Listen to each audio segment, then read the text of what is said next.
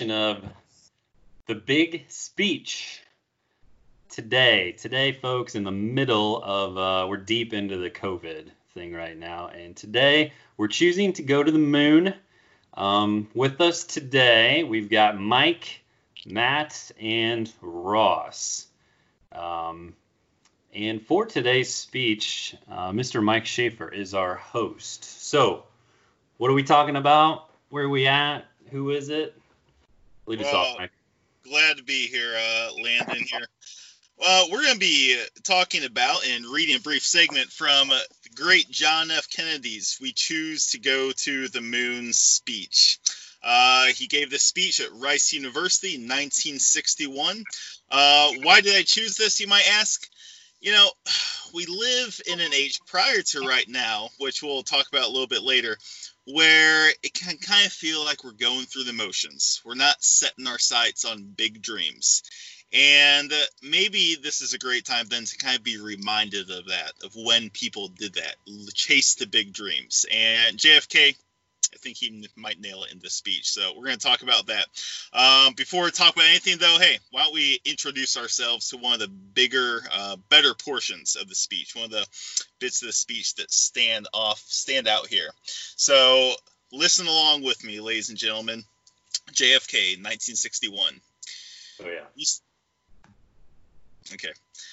We set sail on this new sea because there is new knowledge to be gained and new rights to be won, and they must be won and used for the progress of all people. For space science, like nuclear science and all technology, has no conscience of its own. Whether it will become a force for good or ill depends on man.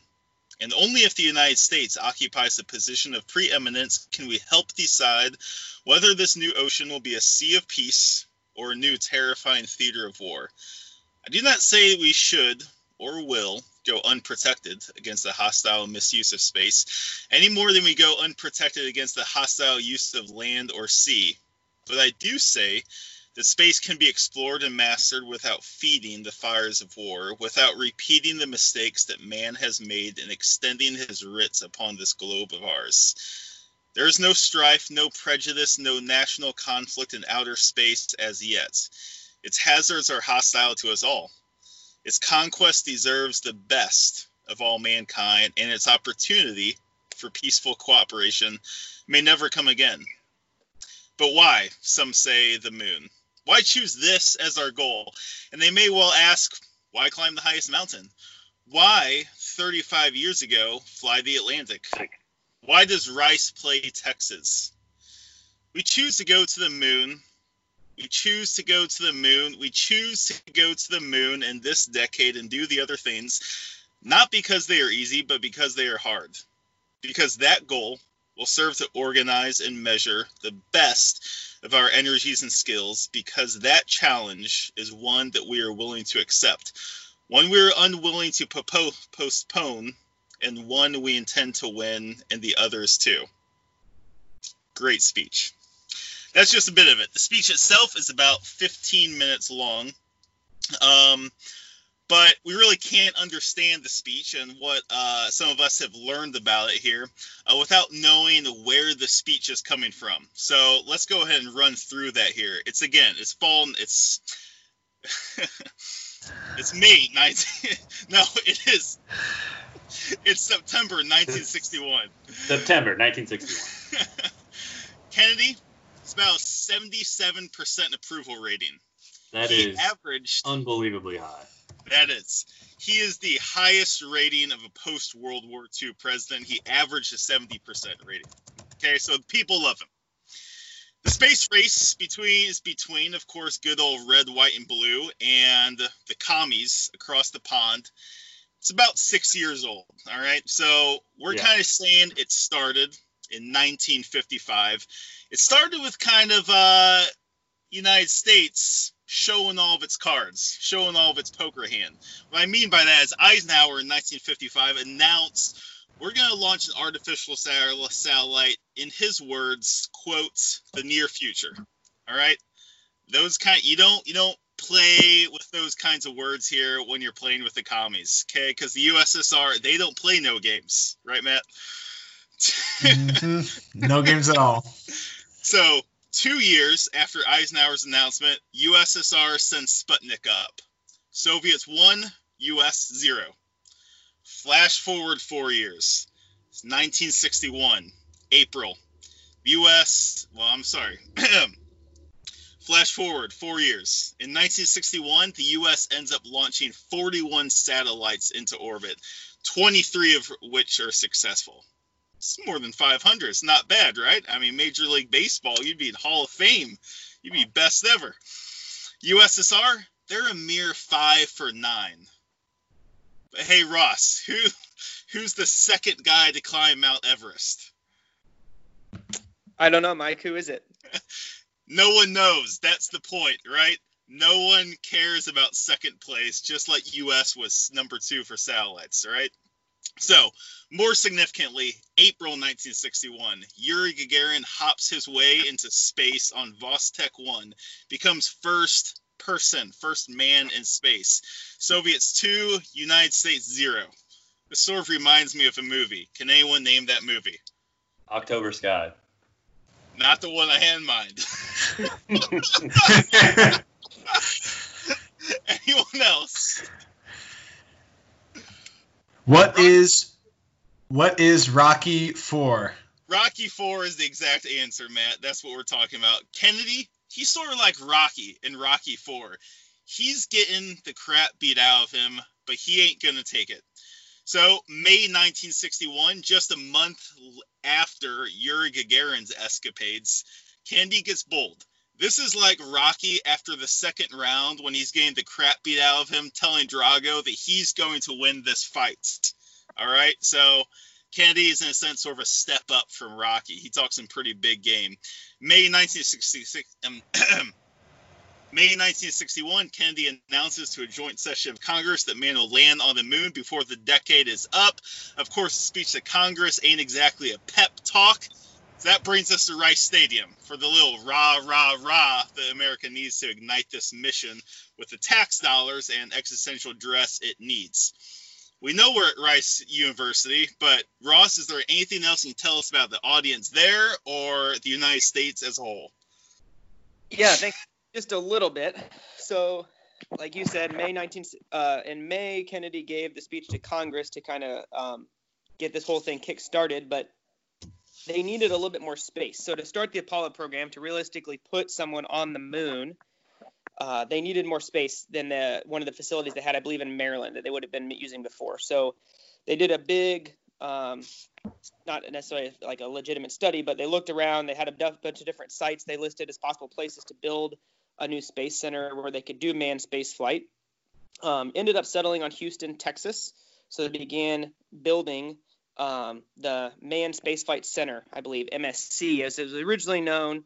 And it was later renamed the Johnson Space Center after Lyndon B. Johnson, not till the 70s, though. So at this point, it's the Manned Space Not Center. after Ross Johnson? It wasn't named after me. Oh, what the heck? But yeah, so they're building the Manned Spacecraft Center. So at this point, Kennedy is in Houston on a 2-day tour of the new Space Center. So it's going up. So you're kind of like you said, this speech is more of a rah, rah, rah given at Rice University Stadium. A direct audience. It actually had a lot of students and faculty from Rice University. And then if you read the introduction to the speech, some politicians from Texas, governor, important people like that were also in attendance. So like you said earlier, the immediate reception of the speech was the people there, but it was kind of a push, I guess, to a wider audience, kind of America as a whole, trying to build momentum and support for this Apollo program to try to land someone on the moon.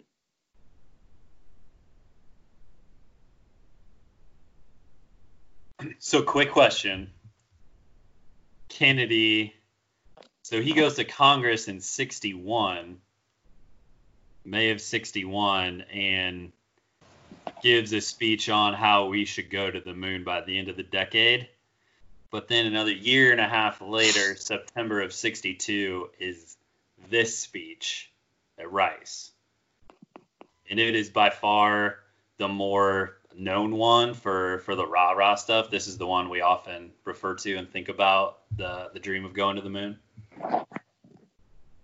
That's correct, Landon, except not 1962. It's 61. It is. Can we have fact check? Fact check. It's 61. I'm pretty sure it's 62. I was under 62. the impression 1960. 62. A year and 4 months later. Come on, Mike. Wow. Yeah. Are we sure it was Kennedy giving the speech?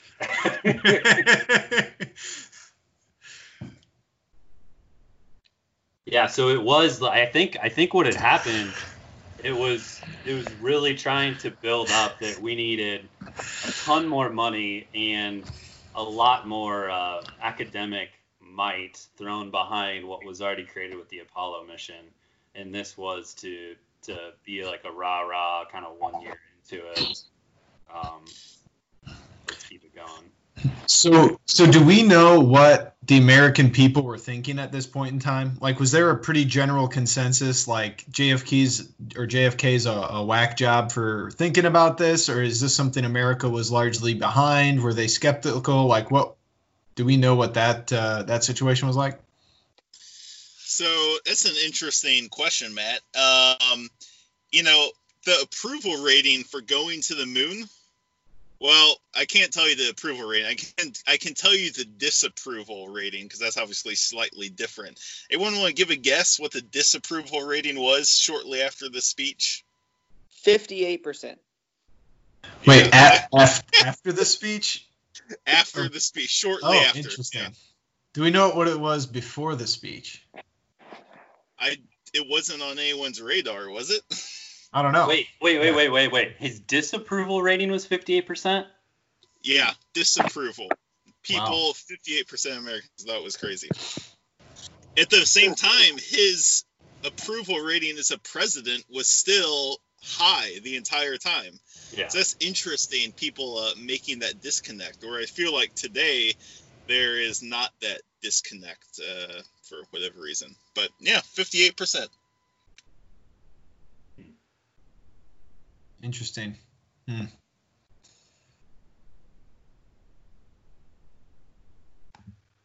Sounds like the speech didn't work. What was the big? Why were people disillusioned with the idea of going to the moon? It sounds like a cool idea. It sounds fun. It sounds awesome. Let's beat the Soviets. Why were people not all on board with it? Well, it costs a lot of money. In 1961, okay, I don't have this number, but let me put a slightly different but similar number on the board. At the peak of NASA's prowess, so we'll say 1969 to 1971, I believe that NASA consumed almost 5% of America's federal budget. In 2019, NASA consumed 0.5% of the national budget. So it just gives you a sense how much money was going into this project. At the same time, without people really even knowing what would come of it, right? I mean, they're not drilling for oil up there, right? Yeah, shoot. So what, dang. I had a question, but I lost it. I'll cut that part out. Kennedy references that at one point. I don't have the entire speech in front of me, so I don't want to, I'll paraphrase a little bit, but he pretty much says, like, we don't really know what we're going to get from this. Like, he even addresses that in the speech itself, that we don't have the goal is to land someone on the moon. But as far as a practical, what we're going to glean from it, or like, there's nothing as of yet.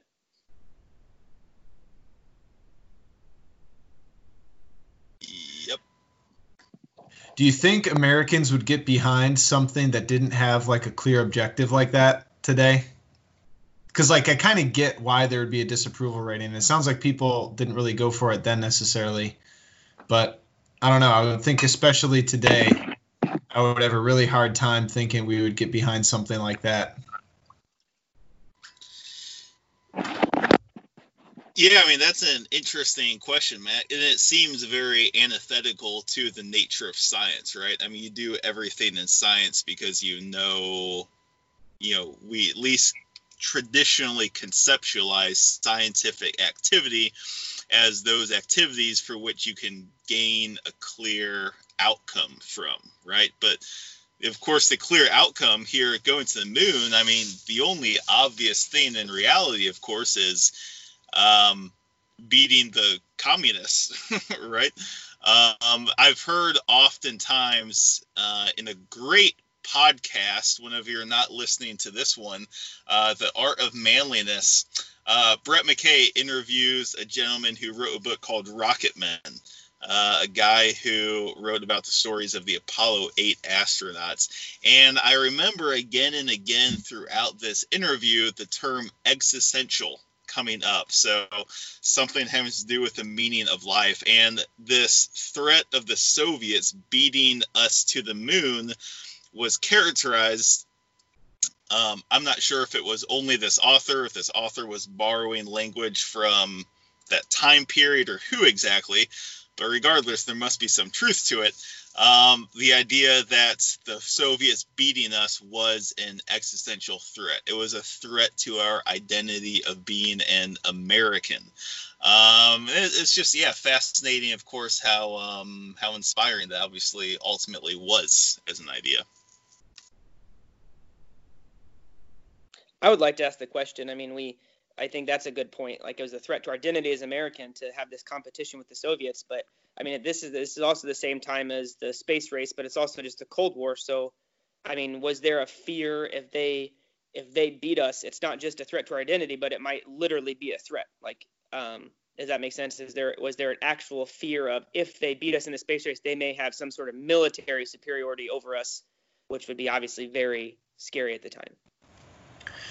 Well, he does mention in the speech, like part of like the kind of appeals he makes. So he starts talking about like not going unprotected on land or sea. Why would we go unprotected in space, right? So that's one of the arguments he makes that I suppose, like, I know he doesn't say like, oh yeah, it's because of this, this, and this, but he does give some, I guess, kind of practical types of reasons for it. And this is which I think it's interesting that he even mentioned that, because it is a very war-weary people still at this point. So this is 1962, which is, if my math's right, only 17 years after World War II ended, right? So like there's less time between them and World War II than there is between us and September 11th. And September 11th is still like pretty profoundly on people's minds, at least to people who are of age, an age of reason at that point. So I think there's that's an interesting thing in regards to what were you guys saying, Ross? You asked a question and I started answering it. How much? I mean, like Mike mentioned the point of a threat to our identity, but also of a literal threat to our, national security. Was that part of the push to get this, to beat them, if that makes sense, in the space race? So I think this is one area, maybe Landon can expand upon this point, but, if there's an area that's distinct for the long-term success of space exploration, it is this idea that space is this inherently, or I should say space exploration is this inherently peaceful activity. It is more so for the purpose of knowledge and understanding and improving technologies and scientific discoveries for the sake of human health and et cetera, et cetera. I think that it was ultimately a very successful point of space exploration, at least up to now, that Kennedy wanted and ended up being actualized, right? Because we don't, and maybe even we look back in the past at this idea of space being a militarized zone, and we almost sort of like laugh at that.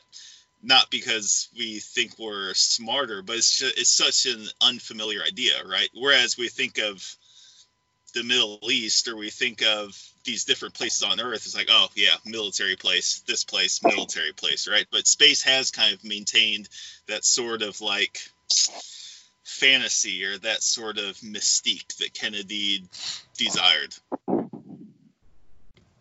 Yeah, but I think that's because he defined it that way. He made it peaceful, and this is what is next. And this speech set the terms of how to convince everyone to look at space, right? Well, that's why I'm saying that's a good. Yeah. It's a successful point. That maybe would not have happened if the Soviets had beat us to the moon. Right.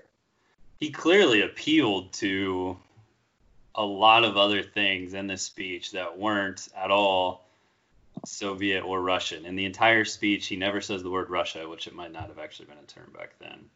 And he only references the Soviet Union one time in a direct comparison that our satellites that we're sending up are better constructed than those of the Soviet Union, and I think we've sent more, even though they had beat us by 1 month of sending a man into space.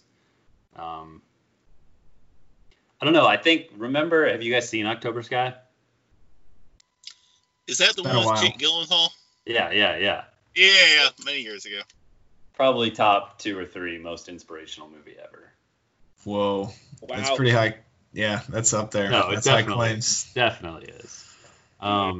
It's actually number 2. The first is Mr. Holland's Opus. According to who? These are Landon's picks. These are just facts. These are just facts. Clearly haven't seen Rocky 4. Or 1, 2, or 3. But do you remember the scene when they look up and they see Sputnik from a little coal mining town in West Virginia? Like, I think like at this time, Sputnik was 1958. You know, the heavens were a sacred place. I mean, science and industry had infected and, you know, was part of daily life for everyone. But, like, you could always look up to the stars and, like, yeah, we can fly. We can get a plane off the ground 10, 20,000 feet. But the fact that, like, at night, like, space was now going to be conquered, I think that barrier still had to be broken down, and a reason to point to space as like the next frontier, to inspire that, like, hey, we used to go west, young man, and then we buckled down and we won wars, built the bomb, and like to say the next thing is space was super important. And this speech is just littered with and contains a lot of the reasons why, if we pursue this, if we spend $5 billion on this, which was, more than they had, I think, since the war began, World War II ended, we should commit to this because it will unlock, further advancements that we don't even know yet.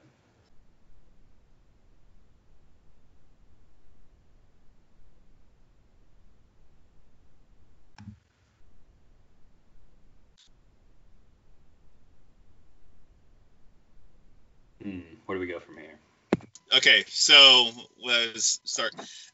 So I think that's kind of a major challenge, right? Where, you set the acronym SMART goals. Let's see, S, specific, measurable, realistic is one of them, right? And so it's like space and the moon are realistic goals because even though they're far off, they were right there, right? But it's like after the moon, what is there, right? I mean, the next thing obviously is Mars, which, we're only now, it seems like it goes in waves of like realistic or realism in terms of getting to the moon. And the only point here is that, maybe partly accounting for this dearth of space exploration after the moon is just because there was no logical goal. Every point from the moon back to populating North America with Europeans, every step was realistic in a sense. And after the moon, it became this such distant space that was incredibly challenging for people to get past. So I don't know. Yeah. That's on. So we get to the moon. So he gives this speech in 62. Land on the moon when? Anybody got it? They looked that up. You got the date? 1969. I don't know the date. 69. July 20th. July 20th. Launch took off July 16th. So little short of 7 years, right? Couple other quick facts. How many people? So the program that basically was signed and launched as a part of this was the Apollo program.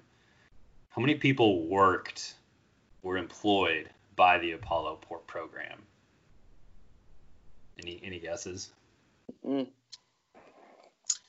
Great question. No idea.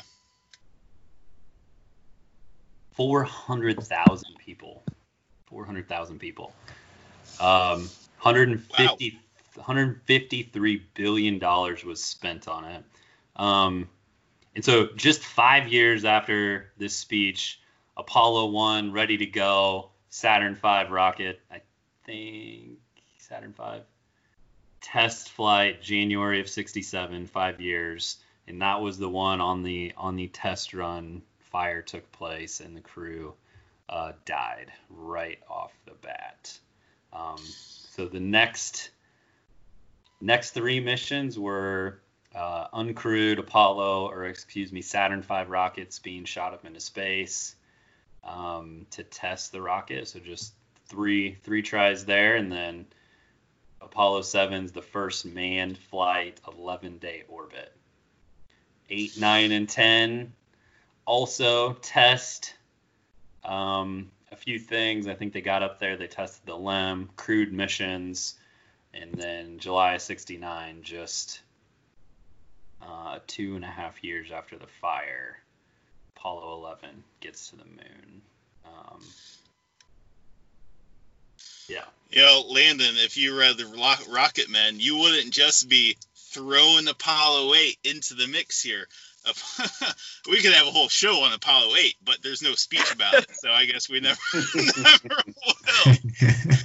But a couple of points there just have to be mentioned while we're on Kennedy and space. Saturn V, most powerful rocket ever built to this day.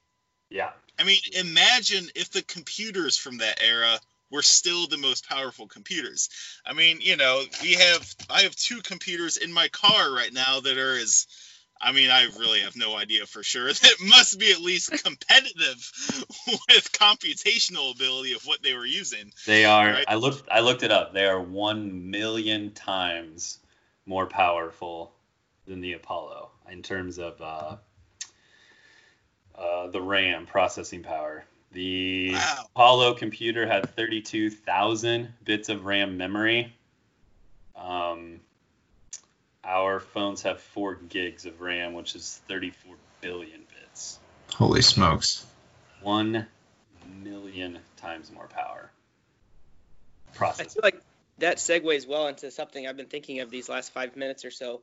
So Kennedy in the speech breaks down human history into like a 50-year period, which is kind of an interesting way to think about it. And his point overall is kind of the rapid progress in the most recent times, right? So just how quickly how it took so much time to go from, to figure out how to use a tool to all of a sudden in a very short period of time using this very advanced technology.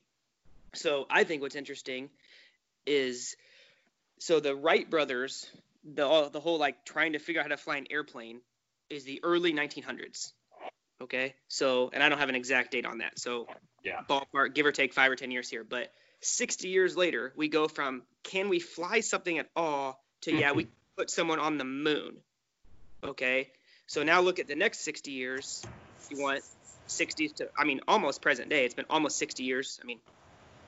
Not quite since we actually put someone on the moon, but in a similar set of time, I feel like we haven't made that much. Now, someone that is more familiar with current space projects might laugh at that, I guess, and talk about some things I probably don't know about. But as far as just an epic scale to go from we learned how to fly till we put someone on the moon, I don't feel like we have continued on that trajectory right today. Truly. I was at I'd like to piggyback off that. I listened to a speech by Peter Thiel recently, investor in Facebook, and he contrasted kind of what happened over the last, 100 years of American society and scientific research and education and like the state of higher education today in 2020. But his pivotal point of culture and the mindset of all this stuff and perhaps how uninnovative we've been the last 50 years. We went to the moon and now we've got iPhones in our pocket that we just use for Facebook. But so the Apollo 11 got back late July of '69. The most epic external pie in the sky, let's conquer the universe thing mankind had done to that point. What happened 2 weeks later? Woodstock, right? Am I right? Woodstock. Yep. So Woodstock happens 2 weeks later. A scene, a culture, an embodiment that is probably the opposite of let's get on $5 billion rockets and blow off into space to catch the moon, and more about internal, love or free love.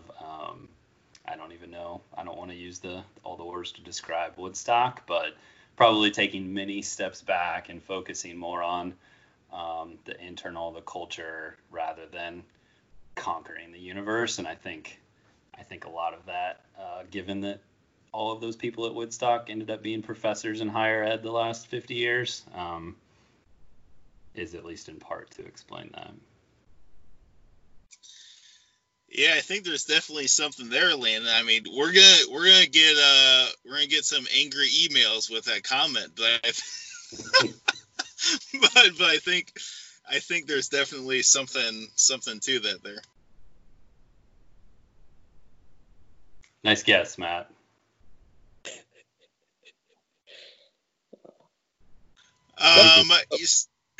Something else maybe for the deleted scenes version of this podcast. $153 billion. Honestly, that doesn't sound like that much. I mean, United States just spent $2 trillion in some words or another in resolving this corona crisis. I mean, legitimately so, in a lot of ways. But man, getting to the moon, that sounds like a deal.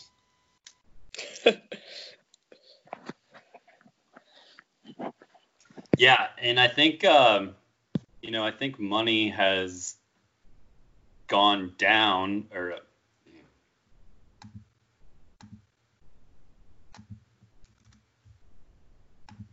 hold on, what did you just say? It's a deal.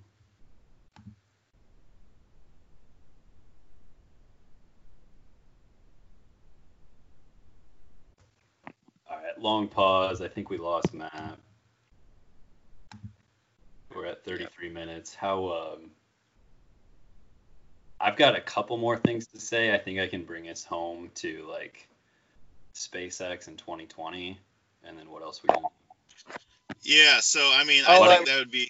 Why don't you pitch it to me, Mike, and like. Yeah, I mean, yeah, something to the effect of would Kennedy be happy with the direction scope? Yeah, I think stuff on SpaceX, some positives, some negatives. I think that'd be a great way to bring us home. Real quick, apparently we're not podcasting at this moment. Yeah. Did you guys read it or listen to it? I listened to it. Okay, I listened to it too, and that was interesting, I thought. I read it as well.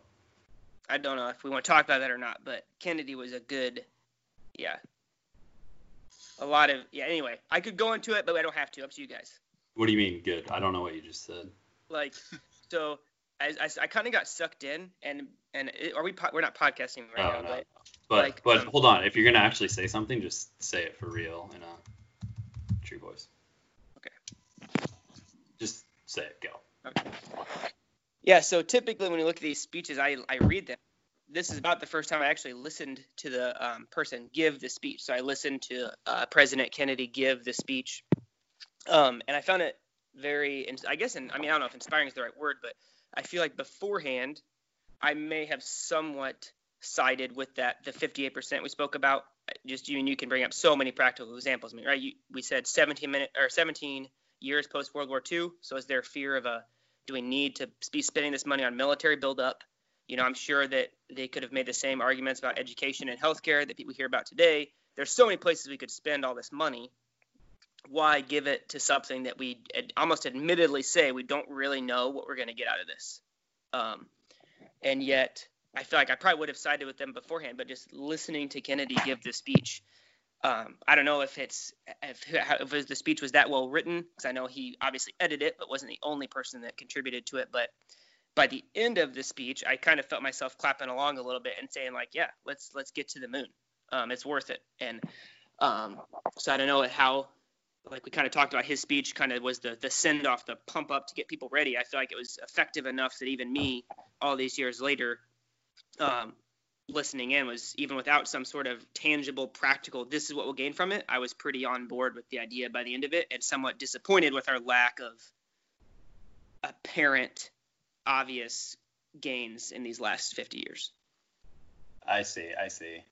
Yeah, I think you can be cynical sometimes and be like, why are we launching all these rockets up to just like circle around? And to hear him talk through it in full length almost 60 years ago is still applicable today to get excited about how this could help us out. So, excuse me. So we touched on a lot of big points here. Cost of the ultimate space. We touched on a lot of big points here. Getting to the moon, where the Soviets stood.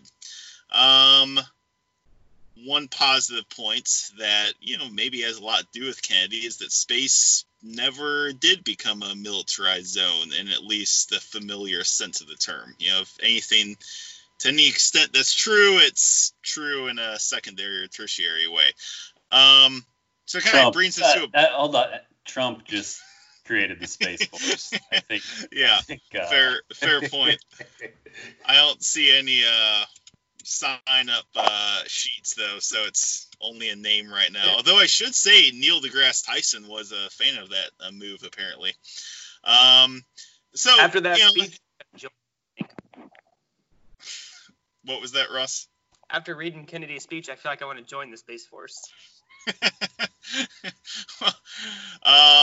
So, Landon, what do you think? Would Kennedy be happy ultimately with the direction, scope of American space exploration and or space exploration in general? What are some pluses? What are some minuses?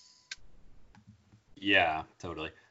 First of all, have you guys ever watched a space shuttle rocket mission launch go off live? Like in person? Yeah. Yeah, no. No.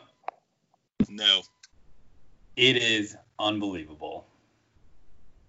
My brothers and I went to Florida in February, and I kept Googling every day if they'd have a launch while we were there. We were only there 3 days. And at the last minute, 2 days before we left, SpaceX scheduled the 5th launch of their Starlink satellites to lower orbit, which is like going to be 60 satellites circling around, providing internet ability throughout the world. I think they're planning on getting 10,000 satellites up there. But this rocket was, I think only a seventh the size of a space shuttle rocket, and that would still be, the shuttle was a little bit smaller than the Saturn V. And we were 3 miles away, and to watch it light up, get about a mile in the air until the sound and the blast hits your face with a little heat, and then just like a lot of like kind of shakes your bones a little. Unbelievable experience. Like, what's amazing is they're launching between SpaceX, Blue Origin, Jeff Bezos' company, Cape Canaveral is just blowing up with all kinds of activity, privately funded, but in cooperation with NASA. And I think there's basically a rocket launch like every 10 days until, the next couple of years with all the activity that's going on there. So pretty unbelievable. Interesting question, I think, is what, because there are more privately funded launches, what role does the government still have in space exploration? Do you think the private attempts to explore space have surpassed the government's ability to do that? Obviously, the government was fundamental in starting the process, but to what degree has private endeavors like this surpassed the government endeavors, or to what degree does the government stuff still need to happen? Well, I think it's the exact same paradigm between government and private or commercial interests as you have in any sort of domain that involves highly technical material, right? I mean, the first thought that comes in my brain is research in agriculture, right? I mean, if you rely largely on corporations for funding different aspects of research, it's not that anything evil goes on, really. But it's that it becomes much more focused, much more commercial, right?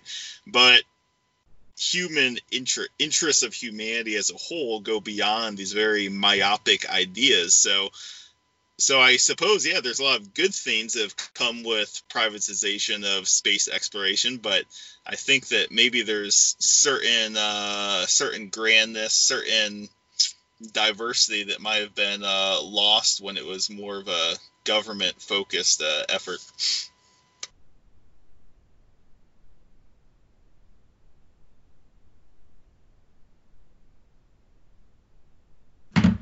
So, Mike, you asked, what does Kennedy think of all this? Well, I mean, he hit the moon in 7 years. So I think the unbelievable, almost, there's still, someone said earlier, we were only 17 years beyond World War II. The greatest scientific project ever in modern science is probably the Manhattan Project. And I think a lot of the grit was still around to get us from 0 to the moon in 7 years. After that, even by Apollo 15, Nixon tried to cancel, I think, the last 3 Apollo missions. They went off in the 71, 72. And then all of the 70s from NASA was, we're spending so much money on one-time trips to the moon. We've been to the moon. We know what it's like.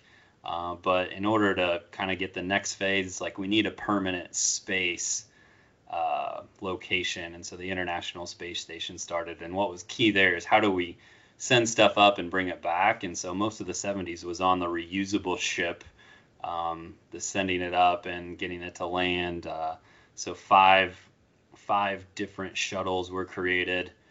Also, the shuttle program from 81, first launched to 2011, so right at an exact 30-year run, $190 billion.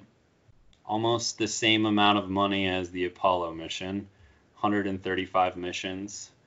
So 3 parts to space so far: the Apollo, the shuttle, and then the last shuttle was 2011. And right then in 2009 and 10, SpaceX started testing its rockets.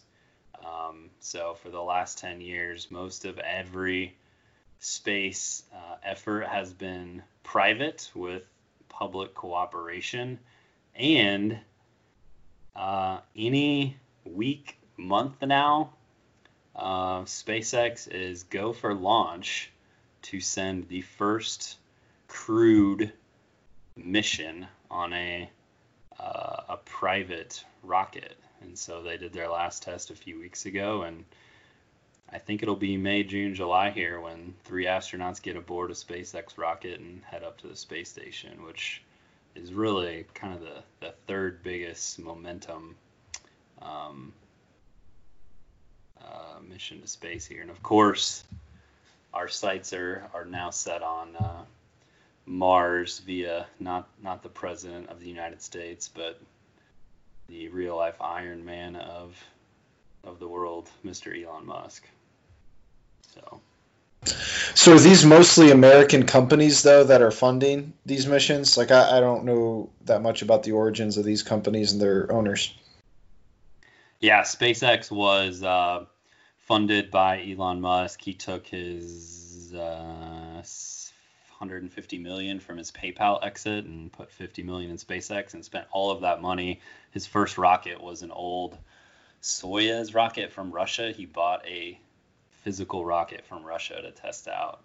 Took a while to perfect it and test it, but now all of when it's the U.S.'s turn to send the next supply load to the International Space Station, for the last few years, SpaceX has been the contracted rocket to send that up.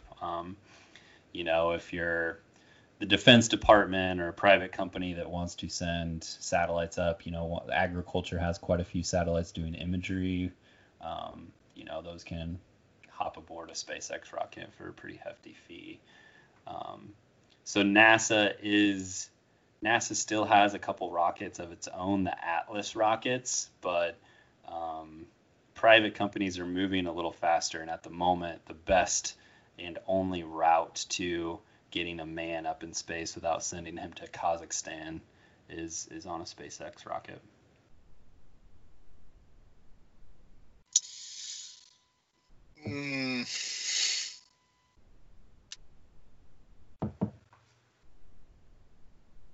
Well said, Mike. Well said. We're off right now. You had some ending notes in here.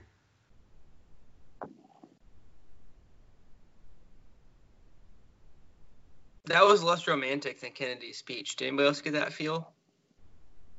What? The whole, maybe it's me, but when we started going SpaceX and companies and stuff, I feel like that we lost some of the romanticism of we choose to go to the moon. Hold on. Just stop. Reply back to what I just said in a formal way. So that's all really interesting, hearing about the current state of kind of space exploration. And on one hand, it's kind of cool that, we have that freedom to be able to do that, to explore that, to do that ourselves. But I guess the overall, not specific point, but just my gut feeling was just that sounds a lot less romantic than, the president of a people bringing a nation together saying we choose to go to the moon, we choose to go to the moon, we choose to go to the moon.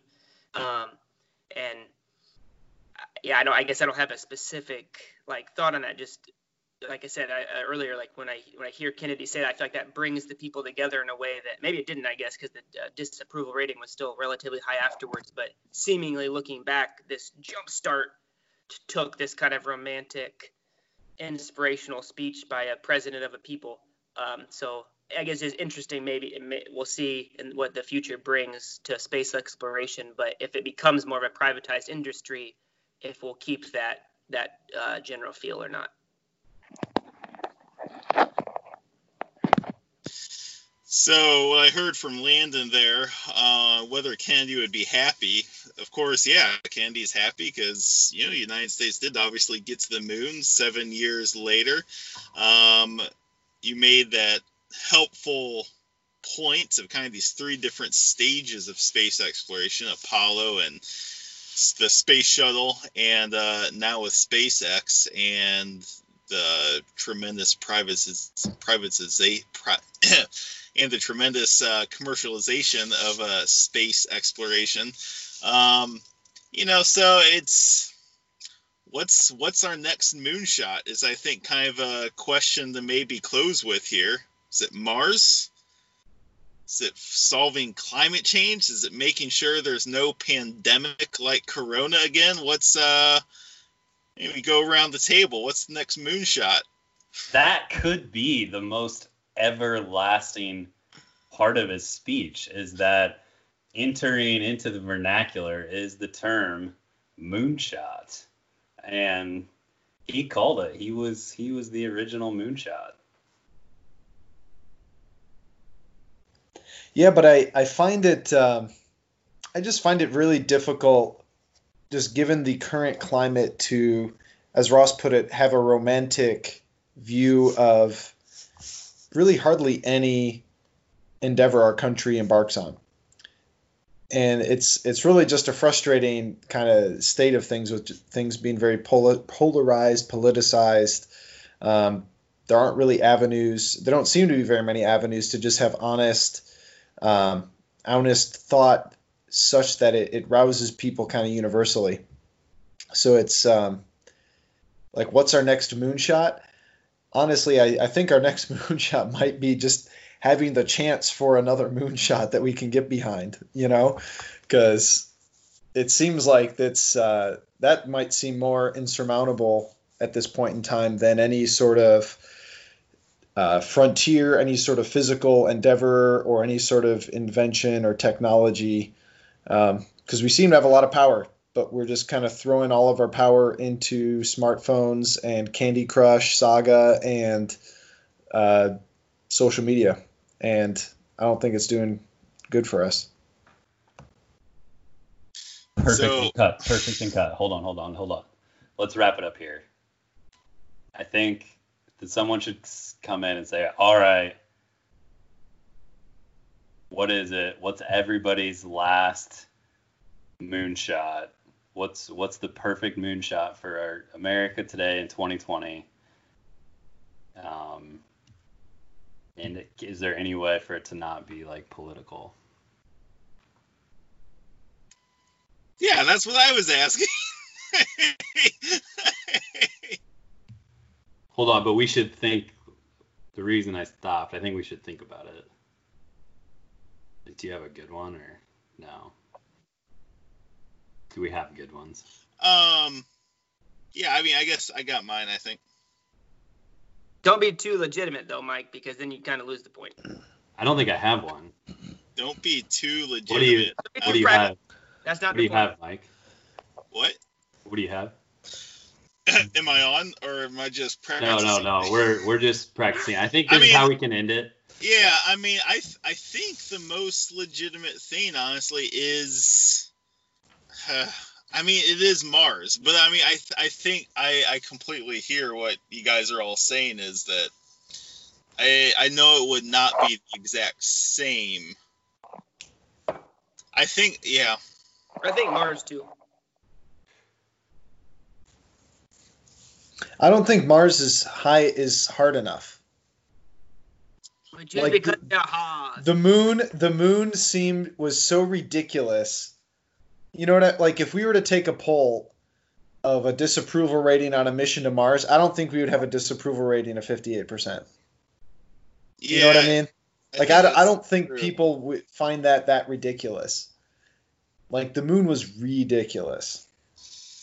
But I think it's just because the moon was, we were just getting into space. I mean, so maybe a corollary would have to be like visiting heaven and coming back. That would be So we were just getting into space then. We're just getting into exactly. What are we just getting into now?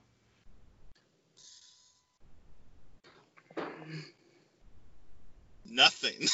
I would say like AI and genetics, probably.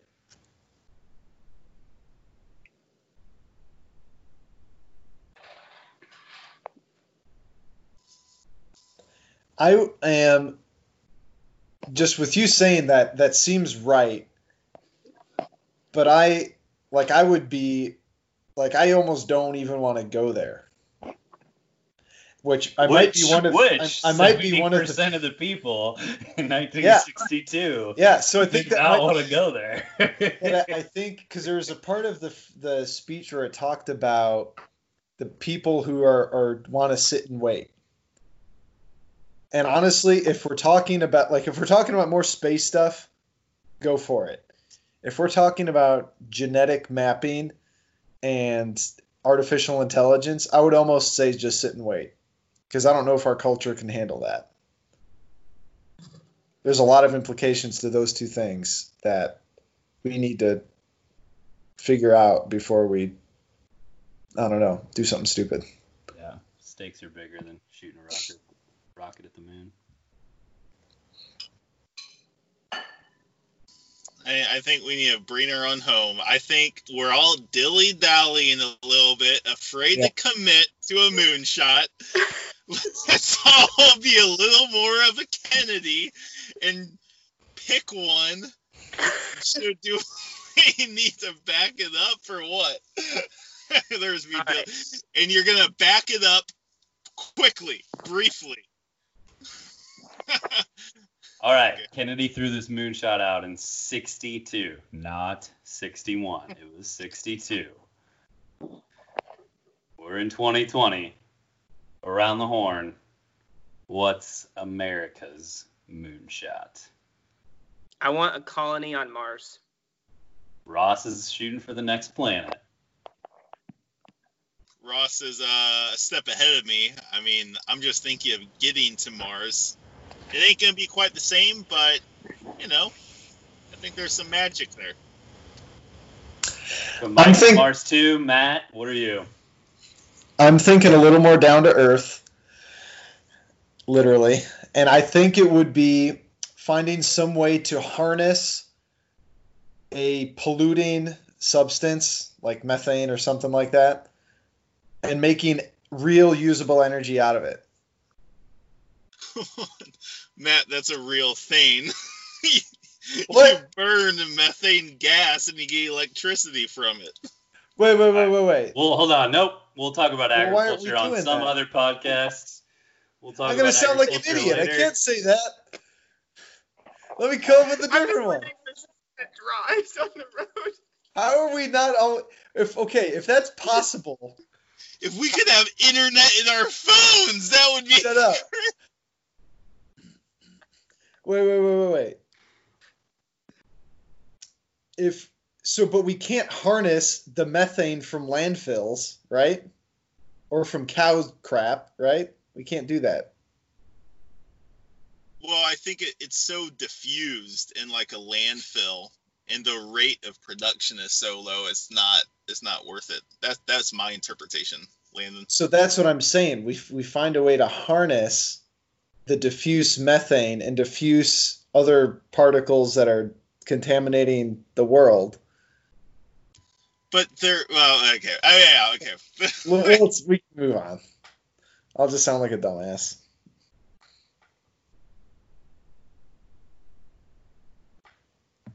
My moonshot would be that we can figure out biology enough that we don't have to stay in home for COVID for a month from a simple virus. So let's get better at our vaccination rate for novel epidemics.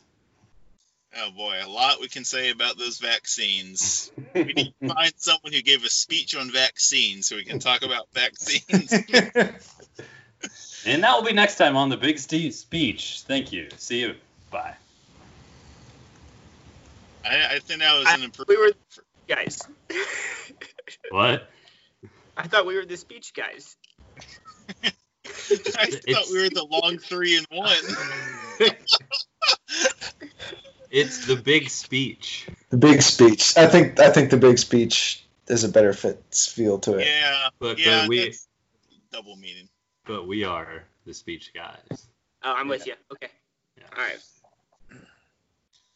Okay. Anything we can do better off the bat here? Anything on our minds? I think there's only if we put this audio and cut it up, I think there's only 2 places I would have to cut out and work with. I think the conversation flowed pretty well. Yeah, I think it was a lot better this time. The first one was really bad. Oh, I know. I mean, I'm sure it's terrible. I'm never gonna listen to it. I mean, I was bored of myself last time, but I think this time, it was actually interesting. I think. Yeah, there's better banter. I mean, I think part of that, if I may say, is the host really knowing the material and keeping it rolling. Dang. Sorry for giving you too much. Okay. No, I mean, the content itself, I think, kind of sold itself. Cool.